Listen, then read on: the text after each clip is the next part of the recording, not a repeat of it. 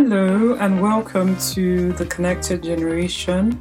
This is episode 17. My name is Nike Anani and I am your host. So glad to have you here today. So last episode 16, we started off a 3-part series on reinventing the family business. And I'm sure you know the importance of doing so in light of our current realities, right? Our family businesses find themselves in this weird limbo situation. And so last episode, we spoke about how to reinvent our products and services. Today, we'll be speaking about how to reinvent our perspectives. And so what is reinvention? Let's take a step back. Reinvention simply means that we change something that exists so that it seems new. So being able to make something new out of something old, right? And one thing that we really need to make new is the way we see things, the prism, the lenses through which we view our businesses. We need to have these paradigm shifts. So I follow this blog and the writer was talking about a book that he reads to his 2 young children called A Tale of Two Beasts. And he reads this book to his children to teach them the importance of perspective, different perspectives. And the first part of the book tells one story from one person's perspective. And then the second part of the book tells the same story, but from another person's perspective. And so essentially, the first part of the book is this little girl that finds an animal in the woods and she takes this animal home and she plays with him. She's showing this animal love. She's showing off this animal to her friends. And then the second part of the book, you would think it's a completely different account. And it's now from the perspective of the animal. He's telling his side of the story, right? Explaining the same experience, but his perception is that he was kidnapped. He was forcibly kept. He was taken against his will. Same story, different perspective, different attitude, different emotion, meaning different reality. So what am I trying to say? I'm saying that we have the power to reinvent our perspectives by retelling our stories. That takes us on to number 1. 3 ways that we can reinvent our perspectives. We need to reframe our reality by reinventing our stories. What do I mean? I came across this quote that I just so love. I don't know who said it, but the quote is, "We cannot change our past, but we can rewrite our stories and redesign our futures." A lot of us in our futures, we saw our family businesses as a permanent fixture in our lives, in the form in which they were pre-Rona. Myself included, guilty. And, now we face ourselves in this new reality, this weird reality without form, nobody really knows what it really entails. We're hearing all this, the new normal, the new reality. And that not knowing can make us feel scared about the future and we can get stuck. So instead of that feeling, let's reframe our realities and reinvent our stories in a way that empower us. How? So perhaps we need to tell ourselves that this season isn't a scary one after all, but it's an exciting one of new beginnings. So instead of saying, "I'm scared about the future, I don't know what's going to happen," let's tell ourselves, "I'm excited about being able to create my future." Because let's be real, it's certainly more exciting and definitely much easier to build a quality high-rise building on a firm, quality, sturdy foundation rather than retrofitting an existing building that's like bending slightly, that's like slightly wonky. She's speaking in parables. No, I'm not. What I'm trying to say is that all of our family businesses have weaknesses. And sometimes, as a next gen, it can be difficult to address those weaknesses. We've just been building and building and building, and that building has been slightly wonky. It's moving slightly to the side. But now, in this season, we have the opportunity to build again and build better, so that this building stands the test of time and is straighter. So see the distinction, see how that reframing, that retelling of that story can be so freeing. By telling the latter story, what happens is your eyes now open towards seeing opportunities and being open towards what the future holds, rather than staying stuck, holding on to the past and seeing the future unknown as your enemy.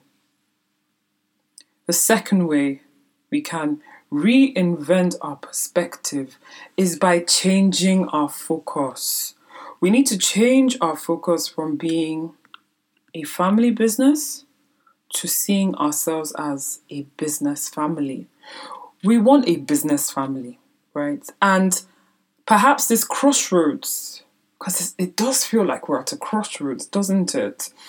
This crossroads is the perfect opportunity to make a turn onto another road, to take a different option, make a decision, right? And in most of our businesses, the welfare of the family is priority over the welfare of the business. And going back to this tower that we're building, we want this high-rise building. The height of the building essentially, represents the length of time the family business will last for. So the number of generations. So we want the tallest tower, right? We want it to last for so many generations. And if we want that, we need to ensure that we're building quality foundation, using quality building materials, and the linkages between the bricks and so on and so forth are tight.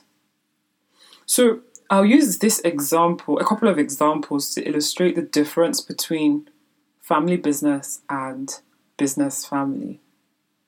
Number one, family business. Tolu is 25 and he's returned from the UK after studying his master's and working in financial services for a few years. Tolu starts working in the family business as Executive Director, Corporate Services. But we have General Manager Chudi, a long-standing non-family staff that's been with the business for 20 years.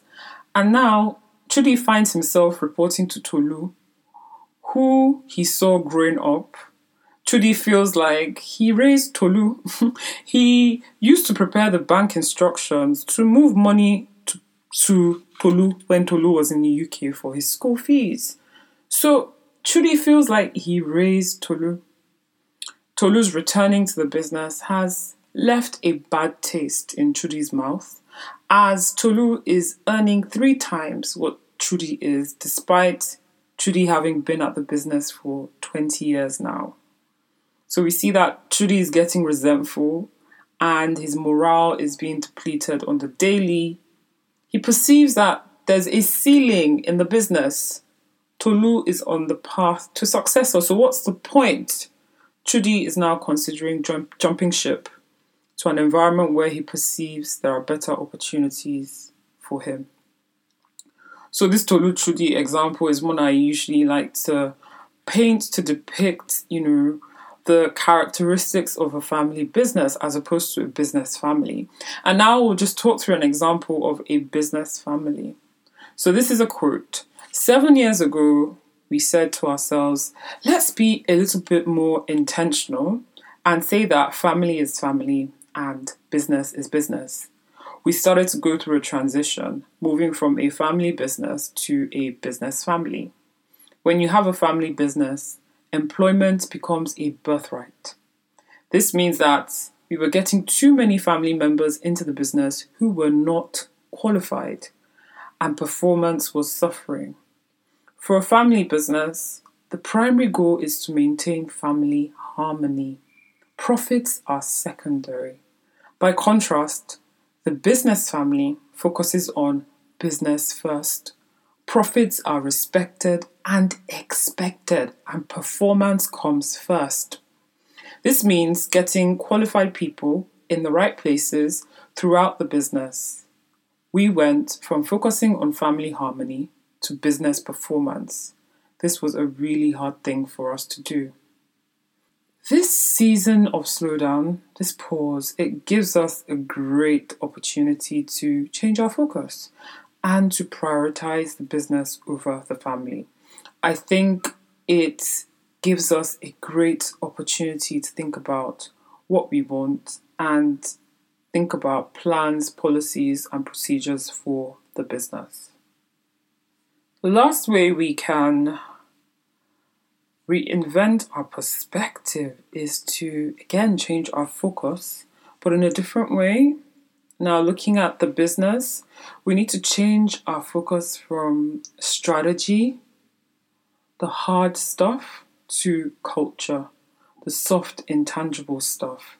And most of us, when we're looking at problems in the business, we look to solutions that lie in the harder stuff. By that I mean like the procedures, the systems, the structures, the strategy. And I am wired up as a natural business strategist, so I am so guilty. But in a family business, and in any business, to be honest, is usually the soft stuff that gives us our cutting edge.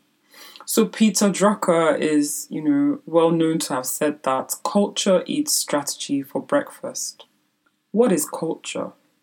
Have you ever been like, oh my goodness, I feel this, but I don't have the word to translate what I feel in my heart and mind? I believe that is culture. So in the context of a family business, it's the ability to translate the family's heart into actions and behavior in the employees such that we see consistency. Strategy is important, don't get me wrong, right? But strategy is underpinned, it is supported by the business's underlying culture. And culture is harder to put your finger on, right? And it's harder to define. We need to actively define what are the family's values, what are the business's values, and actively shape the culture. The thing is, a lot of our businesses tend to be quite reactive about culture as opposed to proactive. And a result of this is that our stakeholders may be frustrated with seemingly inconsistent actions of the founder, right?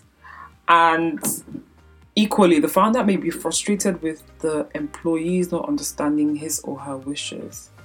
So, great culture is where we've gotten into the founder's heart and mind, and we have consistent actions and behavior in the employees that reflects that heart and mind. So thank you for today. Take good care. God bless you.